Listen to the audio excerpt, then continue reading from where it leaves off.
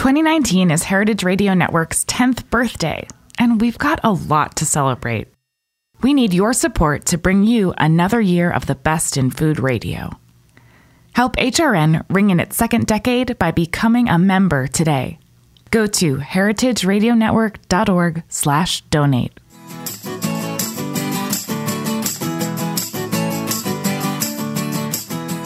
You're listening to In the Drink on heritageradio.org. My name is Joe Campanelli. I'm your host, and when I'm not hosting In the Drink, you can find me at Fausto, where we have a great selection of wines, or Celestine down in Dumbo. And I'm not going to talk about myself anymore because I'm so excited about today's guest and today's show. This is the last episode of 2018. I also want to encourage you guys to follow me on Instagram at Joe Campanelli. I will be announcing some pretty exciting things for 2019 on my Instagram only, so please follow me there. The guest we have today, last time she was in the studio was November 20th. Well, last time she was on the show was November 20th, 2013, over 5 years ago, and so much has happened in her career and her life. She is the superstar of the wine industry, someone who I feel lucky to call a friend as well. We have in the studio Pascaline Lepelletier, master sommelier, managing partner of Racines, co-creator of some delicious wine in the Finger Lakes, and collaborator on some books. I'm just so happy you're here. Welcome back. Thank you, Joe. Very happy to be back with you. And recently won the title of the best sommelier of France, the first woman ever to do that. We're all just so rooting for you. I think everyone in New York in the restaurant industry was just so happy and happy for you and excited for you and was rooting for you. So congratulations on that. Thanks. Yeah, I could feel the New York support in Paris. Yeah, and all these things are new in the last 5 years. What a big change since your last since the last time you're on the show. I wonder if you can tell us about Racines. I recently went with Alyssa, and we just had this fantastic meal. We sat at the bar. We just dove our noses into Pascaline's beautiful wine list. It's a challenging list because there's just too many things that you'd want to drink on there and that you don't see on a lot of lists that are so exciting. How did that come about with Racines? But last year on the show, you were running Rouge Tomate somewhere in the 6th of 10 years of your time there, something like that, or your 7th of 10 years in your time at Rouge Tomate. And how did Racines come about?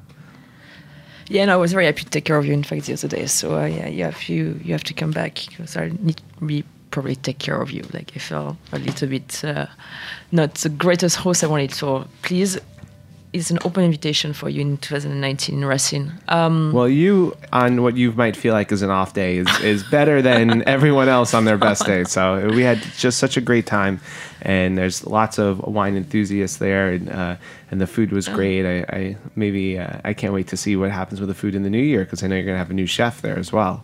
Yeah, it's been it's been a really, really awesome adventure with Racine. It's been since March, in fact. So yeah, you mentioned last time I was with you here, I was running Rouge Tomate, and that was kind of an amazing experience. I was still on the Upper East Side, and then we moved the restaurant downtown in Chelsea, and just the story ended up at one point it was 10 years of careers, and the owner wanted just to change the concept, and it was time for me to move, so I left there in the August 2017, and wanted to take a little bit of time off. And I'm sure you know that, Joe. It's when we love restaurant, you kind of dedicate your life to being on the floor, being with your staff, being with your chef, with your guest, and I just felt at one point it was I was getting a little bit empty. I was not feeling myself enough. It was very fulfilling in terms of a human side, but maybe not in terms of knowledge and checking new ways of thinking about wine. And I was starting to do some books with people and collaboration, and I was like, okay, I need to take a bit of a break just to feed myself back and so I can give back again. And so that was the leaving Rouge was bittersweet because I gave so much and they gave me so much to really execute a certain vision of the food and wine industry we believed into.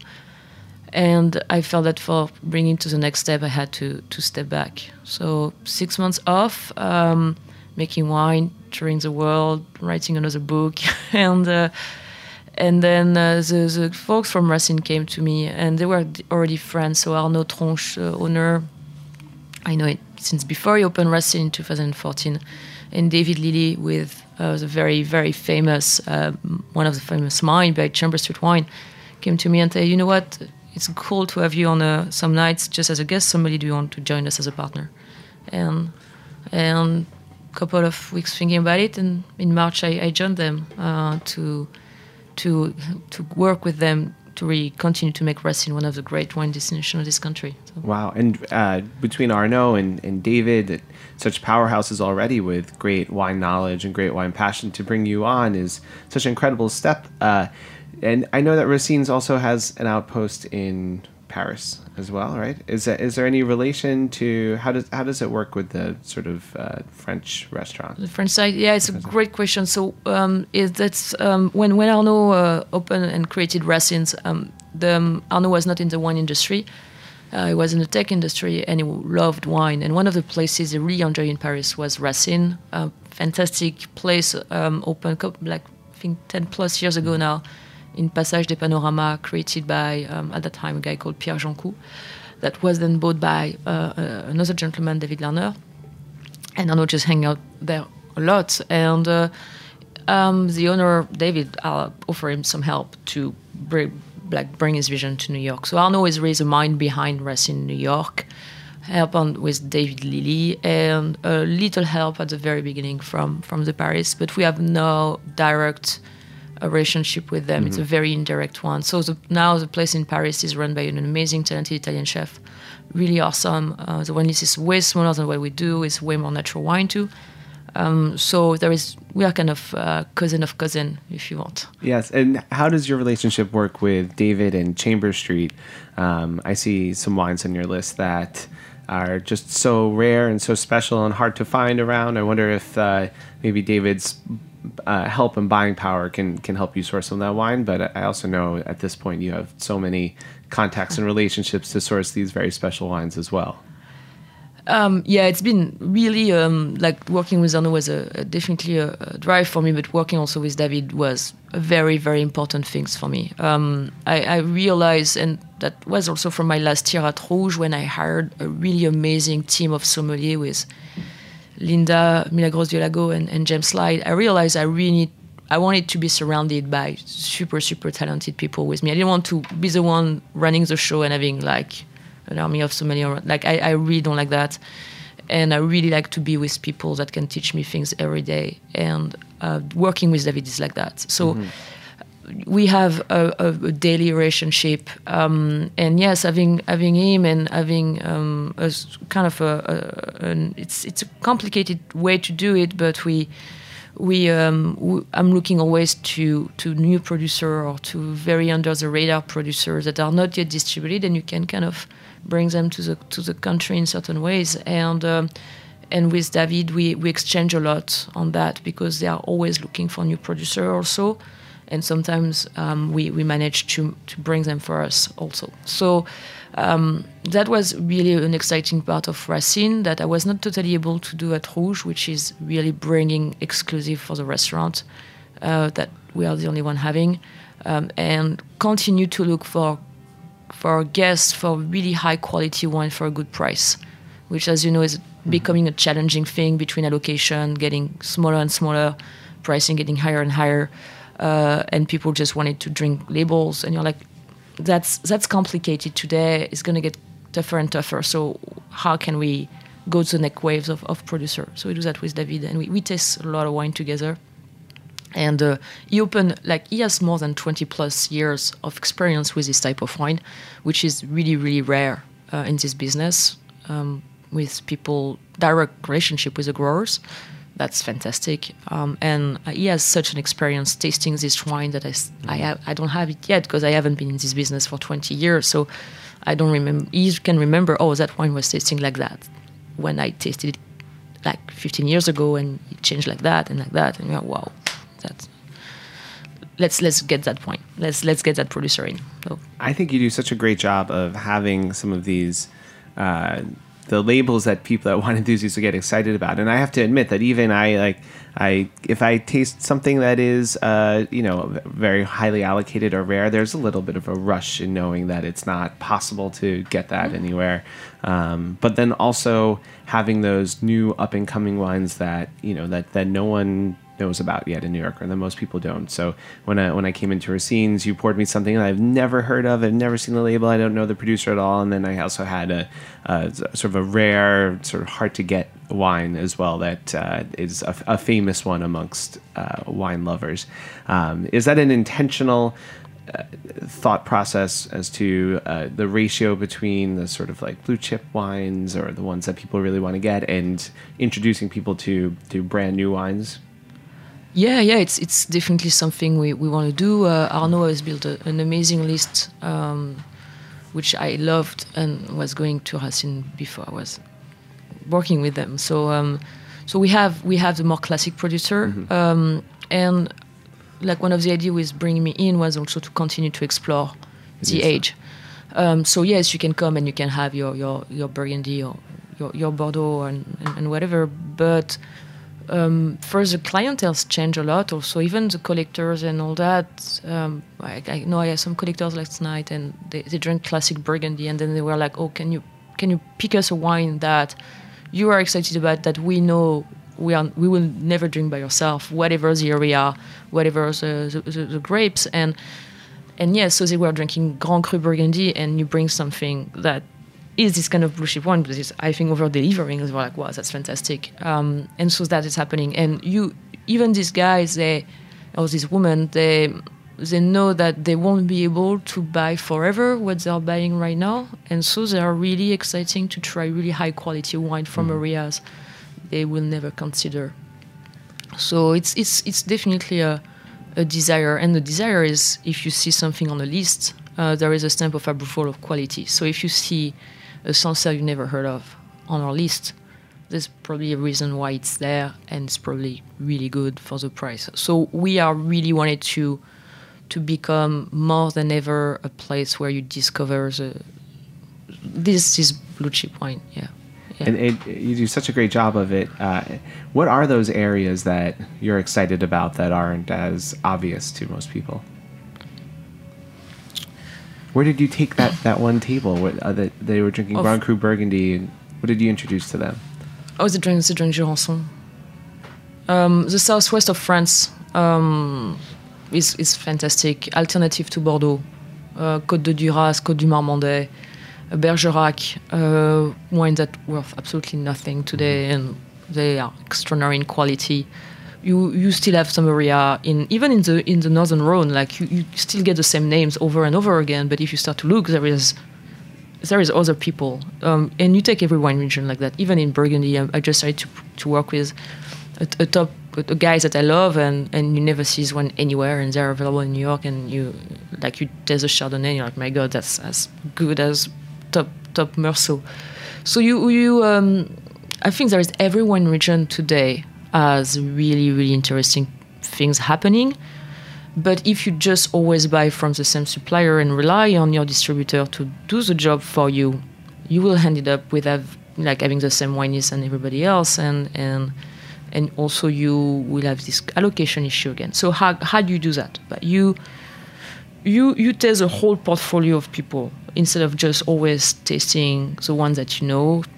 There is a lot of access to so many great blogs and research today if you can't travel. I'm lucky to be able to travel and to go to wine fairs and all that, but if you can't, there is so many things that you can look for in good writing and good people that are really on the ground and reporting. There is a couple of websites I really enjoy reading, and the guys are always really very thorough, and I'm like, wow, that wine, I really want to taste it. That's very interesting. And then you start to look, and oh my God, they're in New York, but from a guy I never tasted from, and suddenly, you have a new Saint-Joseph on the list, What are those websites? Where do you? Is that your secret? Or? You can find them. Like, there is a couple of them that one that I really like is wineterroir.com.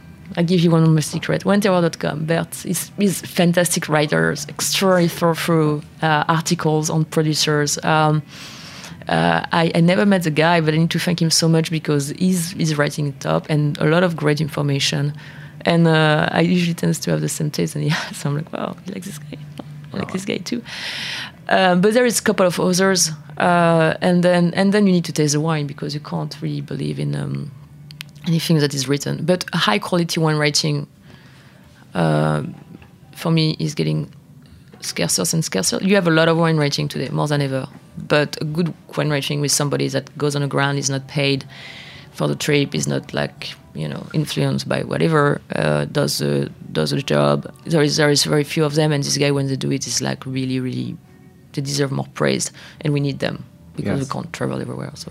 Yeah, it's hard because I'm sure the smarter wine writing is maybe not the one that gets the most clicks or is the most fashionable, but it requires, just like any good journalism, a lot of research and knowing what's going on the ground.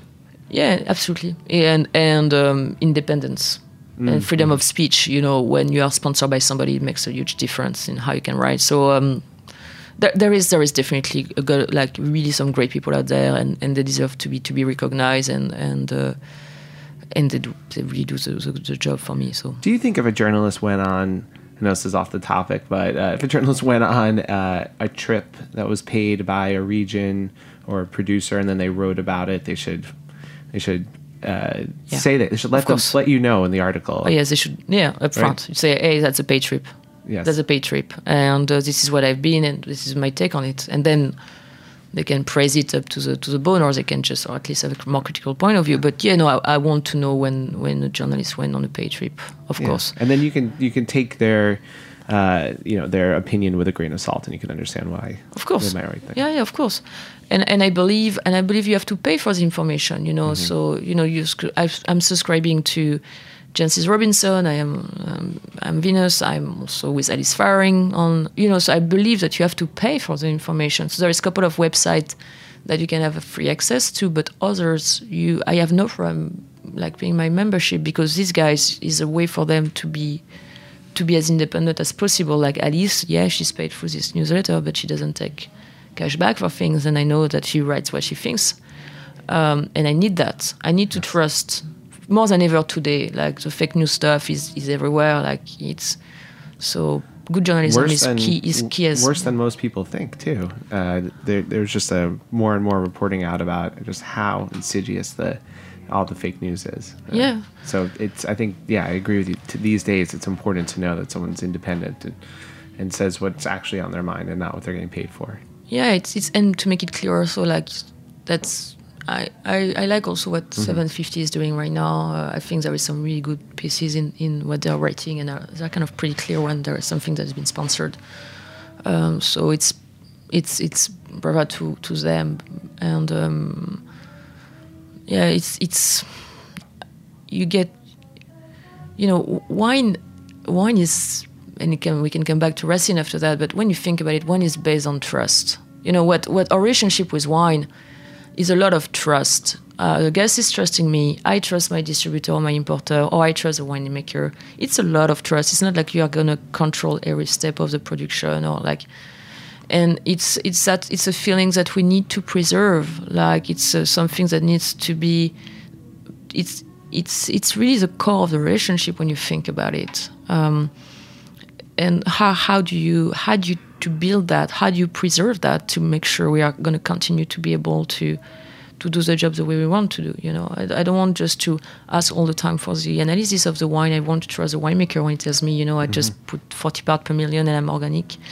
Yeah, but okay, so you're not certified, and I never saw an analysis of your wine. I just taste that there is something happening. But I'm going to trust you. I need to trust you. I want to trust you. So how do we build that up in a world of marketing and smoke and mirrors? It's such a great point too, because even most of the wines that I buy, at least, I know that you travel even more than I do.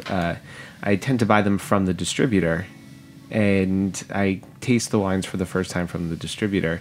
And there's so much trust that goes into that, because only the winemaker actually knows what they did. And so the winemaker will then tell a story to their importer who will say something to the distributor.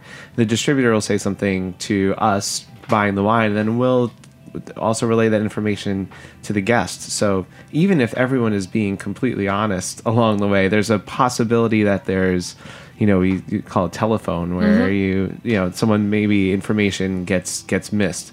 But especially if there's a lot of opportunity for someone to be dishonest at some point along that process. And so I've thought about this a lot too. Like, yes, the distributor told me this was certified organic, but I'm putting a lot of trust in them. And you know that because you're making your partner also in a winery. You have some wine projects, so you know it's a bit more complicated than that sometimes. And it's also the fear of being judged, and so it's also very feeling that everything is black and white, whereas everything is gray, and not maybe having the time to really understand the process behind the way that somebody is farming or making. We are taking just a lot of shortcuts, and shortcuts mean that there is generalization, and we tends to not to be able to really understand all the subtleties. I don't know what is the answer to that. I don't know how we can continue to get just more that transparency that everybody is talking about, it is craving for, and making sure that it's what we have been told or we can taste. And because I was really thinking about that recently, even more than when I was at Rouge. You are giving something to drink to somebody. We are feeding people at the restaurant. It's a very important thing when you are giving something that person, the body of that person is going to absorb. It's a very strong responsibility in a way. You don't want to poison anybody. You should not poison anybody with wine because it should be good for consumption. But it's not a small deal. And so how do you make sure you do also that part of the responsibility properly? How and it's I think it's just we as buyer I believe we need to be more demanding. I think it's too easy to just grab the last cool wine that is coming on the market and you don't even ask about it. I think we just need to be more demanding as buyer. We need to be more demanding for the information, for the relationship with the grower itself. Of course, we can always contact them directly, but it's. I think we need to step up, and we need to realize how much of an influence we can have on that part, also to continue to make that business more transparent. Both on the information and also of the taste of the wine in the glass. You are an early proponent of organic, biodynamic, natural wines. I've tasted many at your restaurants at Rouge Tomate and Racine, and always the wine in the glass is delicious, it's clean, it's beautiful. And so I also see that there's a possibility where people will say, okay, it checks these marks in terms of the farming or the vinification process, but then don't taste the wine, aren't demanding with that. And I find that you are just as demanding with how the wine tastes in the glass as the production of getting it there. And your wines are beautiful, is what I'm saying. You want good wine. I want my guests to be happy. So it's the job of a sommelier or a wine buyer working in restaurants is to make sure that the wine is going to please the guests, and there is a real pleasure when consuming that bottle. So it's our job to understand how that wine is going to behave, the time is going to be on the list, and if it's going to match the guest. And knowing that you know that we have sometimes 2 minutes to understand what the person wants, without even using a vocabulary that is easy for us to, we have to decipher what the guests want. And yes, you need to have good, delicious wine. Some of them may be a bit more challenging just because they are pushing the limits in terms of the component, and suddenly you are discovering new aromatics or new intensity of savors that you never had before. But we really try to bring wines that are not overly faulty, and there is fault. There is enological fault in some natural wine, of course, or very hands-off winemaking wine.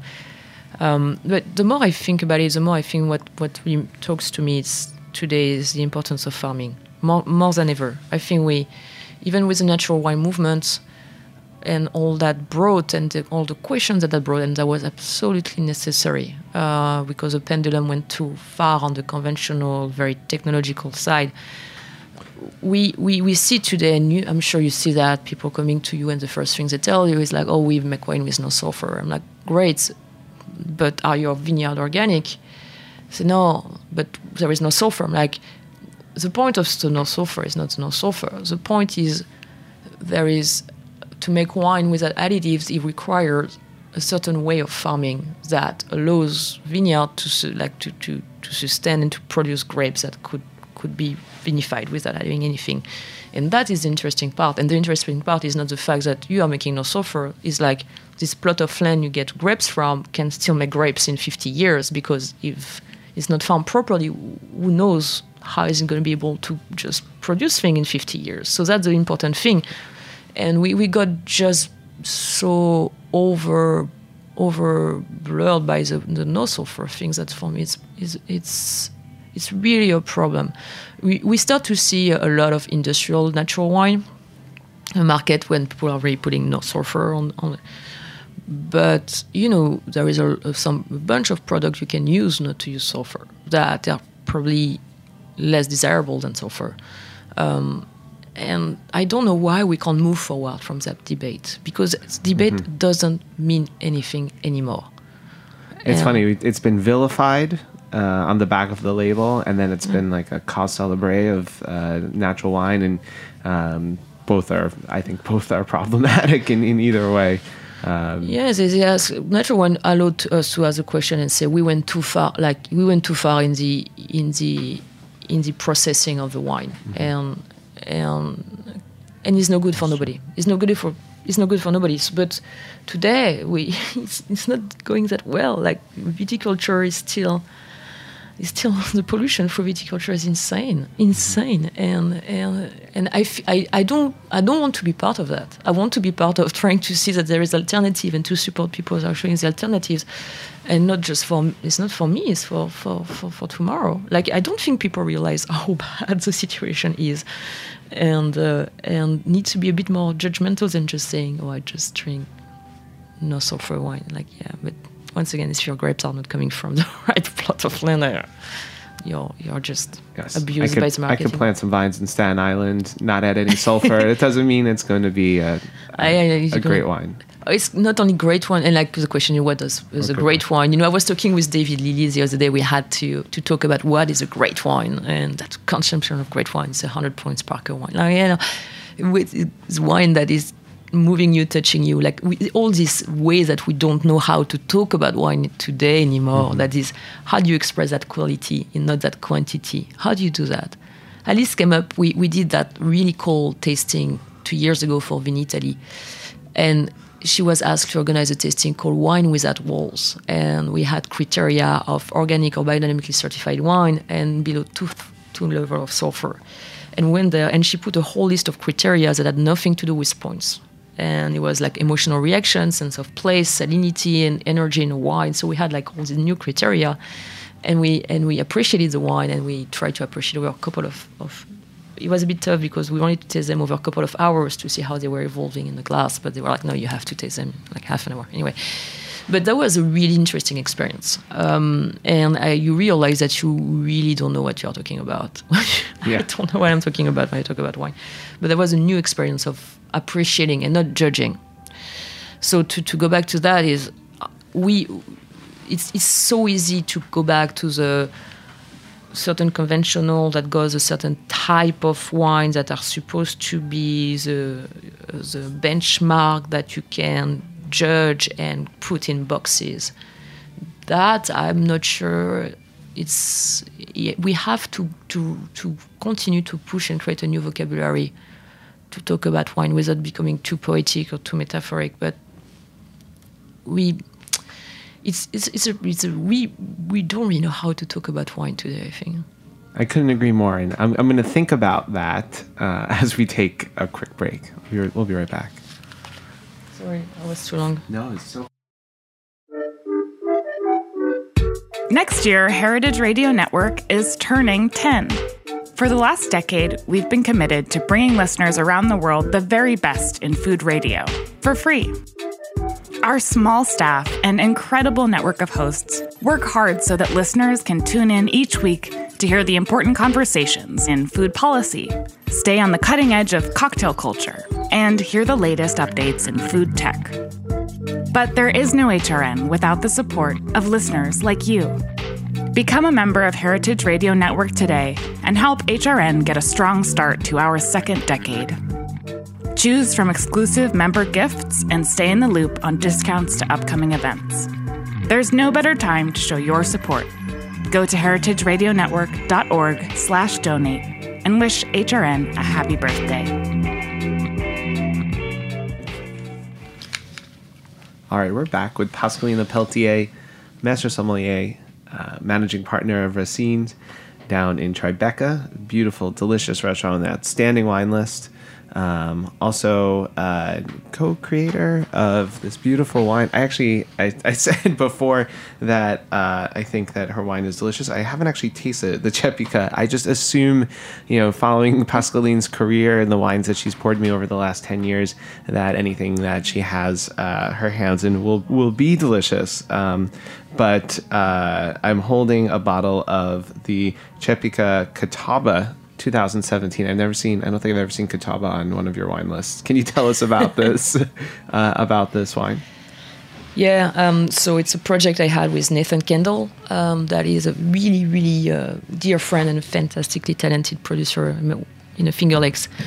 And the project came out with Rouge Tomate Chelsea. In fact, I was looking for organic wine from local. Like, the question of local is a big one for me, and it was a big one at Rouge, and it's going to become a big one at Racine. And we were looking to do organic wine, and I was chatting with Nathan, and we were like, okay, maybe one of the way should go to look for hybrids. And it was really inspired by the work of Deirdre Aiken in Vermont with La Garagista, where she switched from vinifera to hybrids to be able to grow biodynamically in Vermont. And Nathan went on to hunt, and we find that the only certified vineyard at that time, organically certified, was a 1971 certified vineyard of Catawba, Delaware, on Keuka Lake, and probably from vines that were more than 100 years old. And by doing more research, we're like, okay, so these grapes were here forever, and they were making amazing sparkling wine in the 19th century. Gold medal in Paris, millions of cases of sparkling wine with Catawba and Delaware. Catawba. And then they move on to become just table grape after Prohibition, World War II, and the vinifera stuff. So we decided to, it's more a political and ecological project, is to say that if you are in an extreme area of wine growing, where vinifera is a challenge, and the Finger Lakes are an amazing wine region. It's fantastic and really a top region to watch. It's just a tough one. It's cold. There is a lot of pressure in terms of disease with the humidity, the heat. So it's not Southern California, or it's not the Rhone, okay, or Southern Rhone. It's really complicated. Why is it exciting? It's exciting because it's a cold climate area, because there is a microclimate with a lake, because there is definitely a potential for things to happen in terms of the soil type and the profile of wine with a long growing season. So there is a lot of things potentially there, but it's tough. You have to treat, or if you don't treat, it's a really big jeopardy for your harvest. It's cold, so you may lose part of your vineyard if it's too cold in the winter. So it's a lot of challenge. So it's extreme in a certain way. But hybrids were here, and they were doing very well. So, because vinifera is a little bit more finicky, a little bit not as sturdy as a hybrid. Absolutely, it's not as sturdy, and then it's sensitive to mildew and oidium, that American disease, and just that, it's not as suited as the American grapes for American territory. And the Catawba and the Delaware are what we call background hybrids, so they were done in the background and in the 19th century, and people contamination through pollen, and they were just hybriding. And they were created, and so we're like, we don't want to make we want to make a terroir-driven wine that is going to be aged for like 100 years. We just want to try to make delicious, quaffable local wine that's going to be at a better price and that could be done organically. Why don't we try with the hybrids? Why don't we try to do again the sparkling wine that was done in the 19th century with these grapes? And we didn't want to add anything to the wine. We wanted to see if it was possible to do it without anything.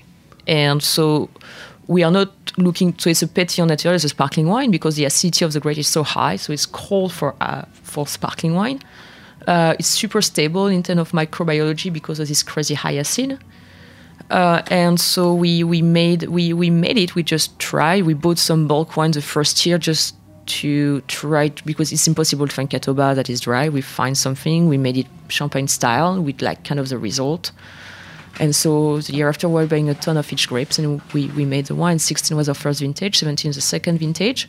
It's 9% alcohol, super high TA. We don't need to put anything. It's fermented bone dry. And 9% alcohol, bone dry. I don't know. 6 bar of pressure in a bottle. You can really yield the Catawba very high. We have not to do anything. We just sorted everything by hand. Great. And it worked. And this year it's going to be a rosé because the Catawba didn't have enough acid to make a sparkling. So we are going to make a rosé because Catawba is a pink skin grape variety. And it's going to be like a 9.5% rosé that is super quaffable. So it's like Pinot Grigio or Trousseau or that kind of... Yeah, it's kind of that color. Yeah, very loose. It looks like a native grape. But the whole thing is about saying maybe for everyday wine, instead of trying to go for super high-end vinifera that are going to cost a lot of money to farm, maybe we should reconsider and how can we work with the hybrids. And the Concorde, the Catawba, the Delaware of the world. It's a question of taste because per se the grapes are not bad and you can make wine with them. And that's the project. What happens with Catawba if you make it still or a little bit riper? So it loses, it becomes very flabby very fast. Mm-hmm. So it's a late picking grape, so it's mid-October, even after, and then it just drops, and it's super delicious to eat. It's really fantastically delicious to eat, and then you can make like sweet wine, but they don't have the same bright acidity. So it's a picking time is very tricky. But the one you have, we do a 1 week skin contact, and you can see like the one is white. I cannot wait to try this. This is so super exciting. How much of this do you make a year? We made nothing this year. We made 2,400 bottles. 2,400 bottles. But it's once again, it's a project.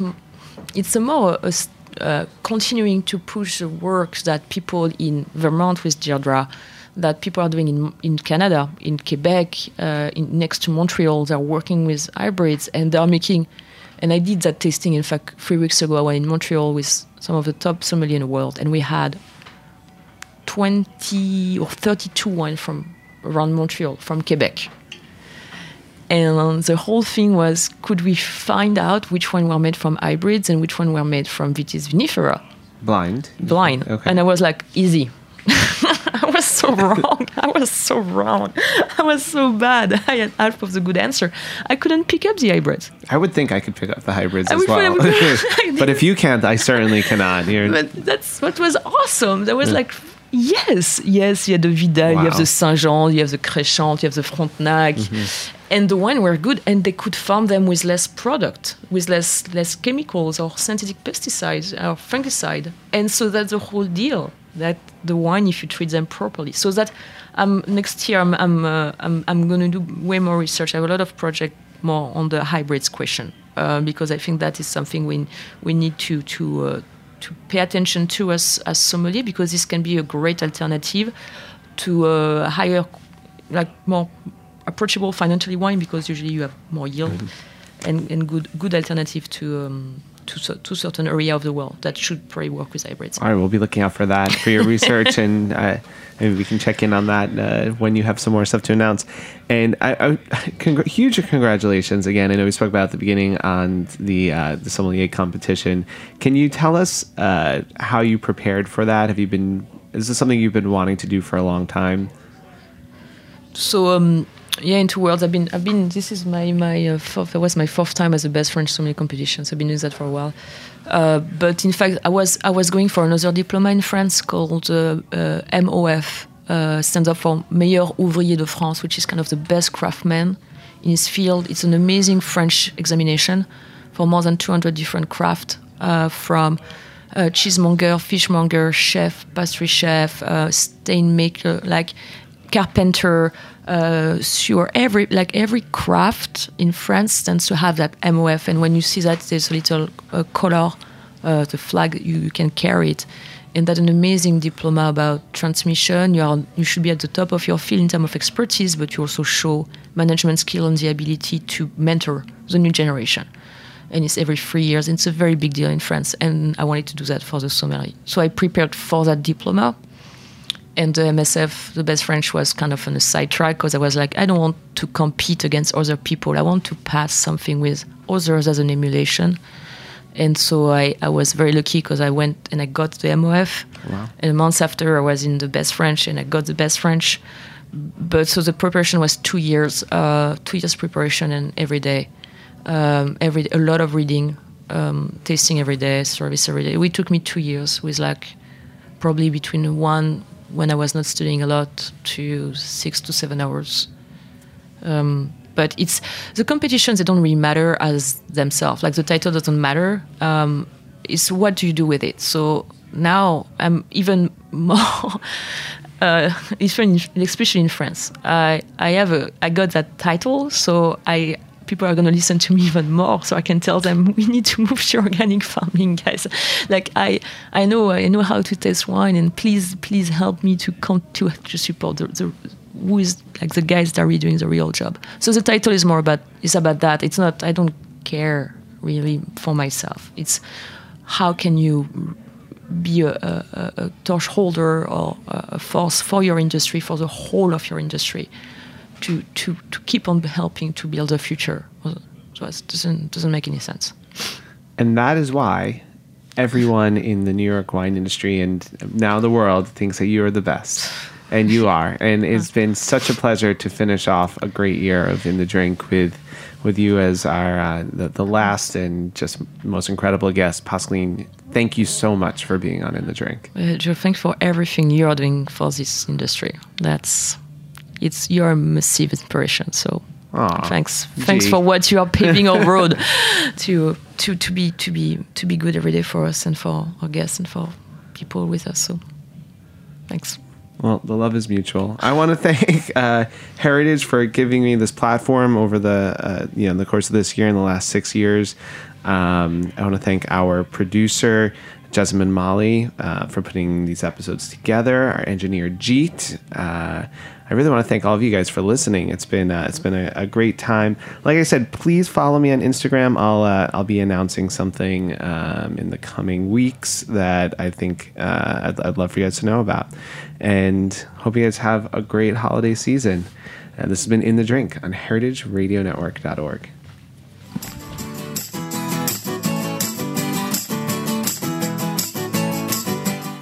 Thanks for listening to Heritage Radio Network, food radio supported by you. For our freshest content and to hear about exclusive events, subscribe to our newsletter. Enter your email at the bottom of our website, heritageradionetwork.org. Connect with us on Facebook, Instagram, and Twitter at heritage_radio. Heritage Radio Network is a nonprofit organization driving conversations to make the world a better, fairer, more delicious place. And we couldn't do it without support from listeners like you. Want to be a part of the food world's most innovative community? Rate the shows you like, tell your friends, and please join our community by becoming a member. Just click on the beating heart at the top right of our homepage. Thanks for listening.